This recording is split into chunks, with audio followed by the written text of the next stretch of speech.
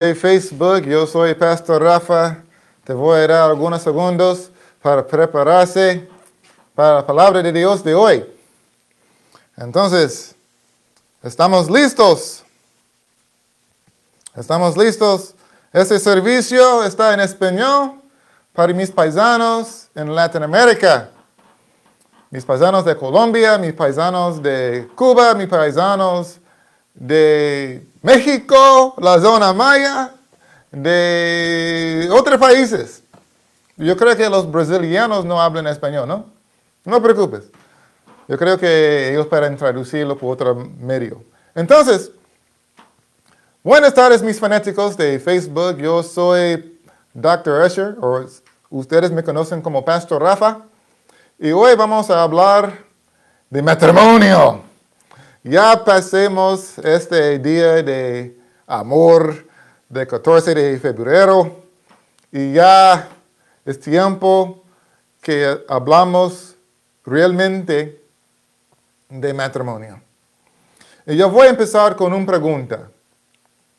¿Deben dos personas que están enamorados o enamoradas casarse porque están enamoradas? Escucha mi pregunta. Pregunta tu socio al lado de ti.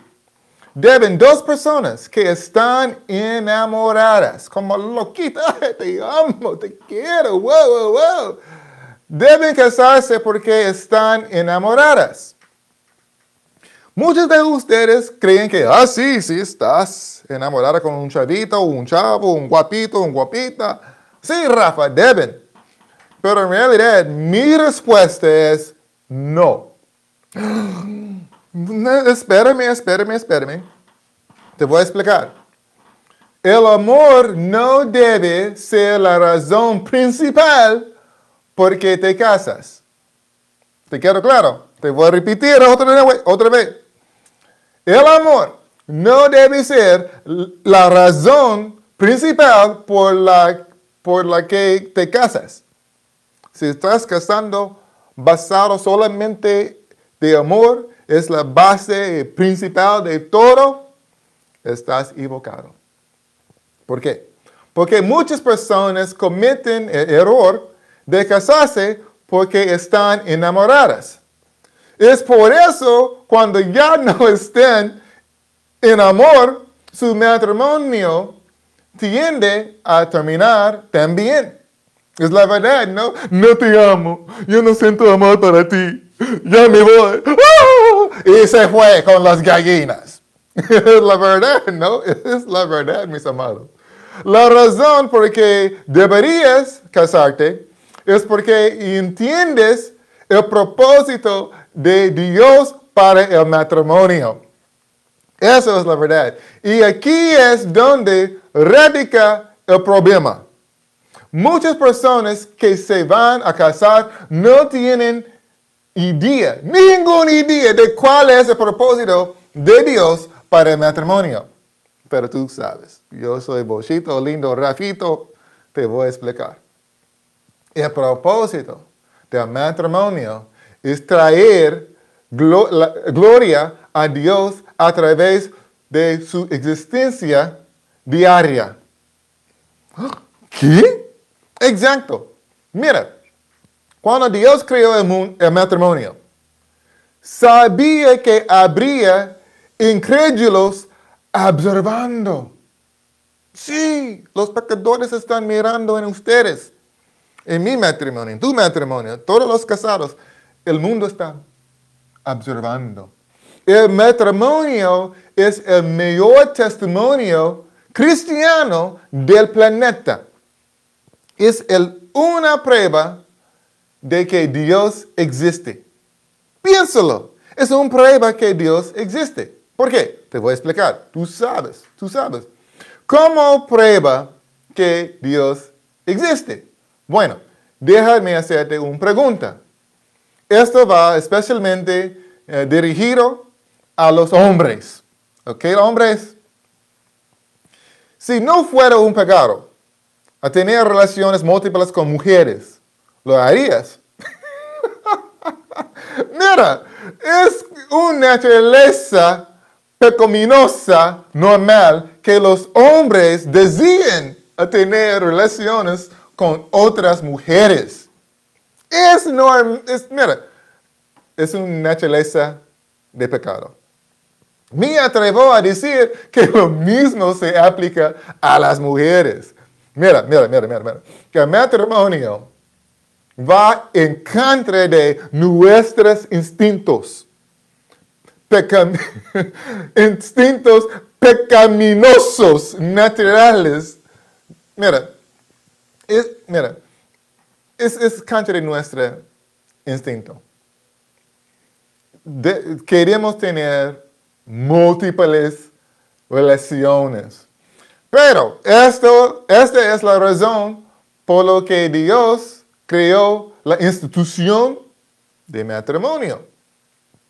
Fue diseñado para diferenciar a sus seguidores de las otras religiones falsas. Es la verdad. El matrimonio de los cristianos es un testimonio que hay un Dios en el mundo. Escucha. ¿Hay algún... ¿Cómo voy a explicar? Escucho Mira. Yo puedo saber que hay algunos de ustedes están diciendo en sus cerebros, bueno, Raf, la gente en el Antiguo Testamento tenía numerosas esposas y concubinas. ¿Por qué los hombres de hoy? ¿Por qué no podemos tener muchas mujeres? Es una buena pregunta. Te voy a dar la respuesta. Sí, tienes razón, toda la razón. Sin embargo, el hecho de que hicieran esas cosas no significa que Dios aprobará sus comportamientos. Si leemos en el Antiguo Testamento, este hombre tuvo muchas esposas, muchas novias, muchas concubinas, ya sabemos. Pero eso no significa que Dios aprobará. Dios pasó por alto su ignorancia por un tiempo. Pero eventualmente no ves relaciones de múltiples parejas en la Biblia, especialmente en el Nuevo Testamento. Quiero claro, mis amados. Vamos a seguir. Este es el punto que yo quiero que todos aprendan sobre el matrimonio. Hay un propósito para el matrimonio y hay reglas para el matrimonio. Si decide a casarse, asegúrese de entender su propósito y las reglas que se compromete a cumplir. ¿Quedó claro? Mira, vamos a hablar de eso, de las reglas. Listo, vamos a empezar. La primera regla del matrimonio requiere que te comprometas a permanecer fiel a tu pareja hasta el final. Así como Cristo te ha sido fiel contigo, tú también debes ser fiel con tu cónyuge o tu mujer. Si estás en Colombia o otro país, no sé qué es esa palabra, pero yo voy a hablar en mixta de Colombia y español, de México. Entonces, algunos dicen cónyuge, otras personas dicen esposo, marido o mujer.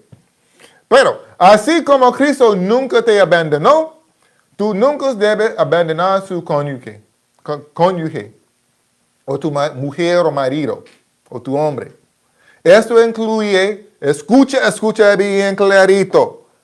Esto incluye emocional, verbal, sexual y financiera. Que quedó claro. Cristo te ha sido fiel. Tú también debes ser fiel. No te abandonas ni piensa de abandonar tu marido o esposa o esposo. Y eso incluye emocional, verbal, sexual y financiera. ¿Ok? Debes comprometerte a nunca abandonarlos emocionalmente a través de abandono emocional. Verbalmente, de través de tratamiento silencioso. ¿Te queda claro? Sexualmente, al no priorizar las necesidades físicas de su cónyuge, o tu marido, o tu esposo o esposa. Y financieramente, a no proveer para las necesidades de su familia como lo ordena Dios. ¿Ok? ¿Te quieres que yo explique de nuevo? ¿O quedó claro? Yo creo que yo quedo claro. ¿Ok? Porque hay muchas personas que, como dice, abandonó su esposa o esposo financieramente, sexualmente, emocionalmente y verbalmente.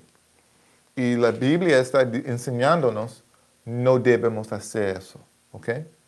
Segundo, el matrimonio requiere sacrificio propio. Cada socio debe sacrificar quienes son por el bien de él o del matrimonio. Esto significa que es posible que no pueda hacer ciertas cosas que desea hacer. Ir a lugares a los que quiere o desea ir. O trabajar en lugares a los que desea trabajar. Si algo que tú quieres hacer ponga en riesgo a tu matrimonio, eso es un sacrificio que tú debes hacer. No es mi punto de vista, es en la Biblia. ¿Te quedó claro? ¿Sabías que nuestro sacrificio es un reflejo de nuestra relación con Cristo?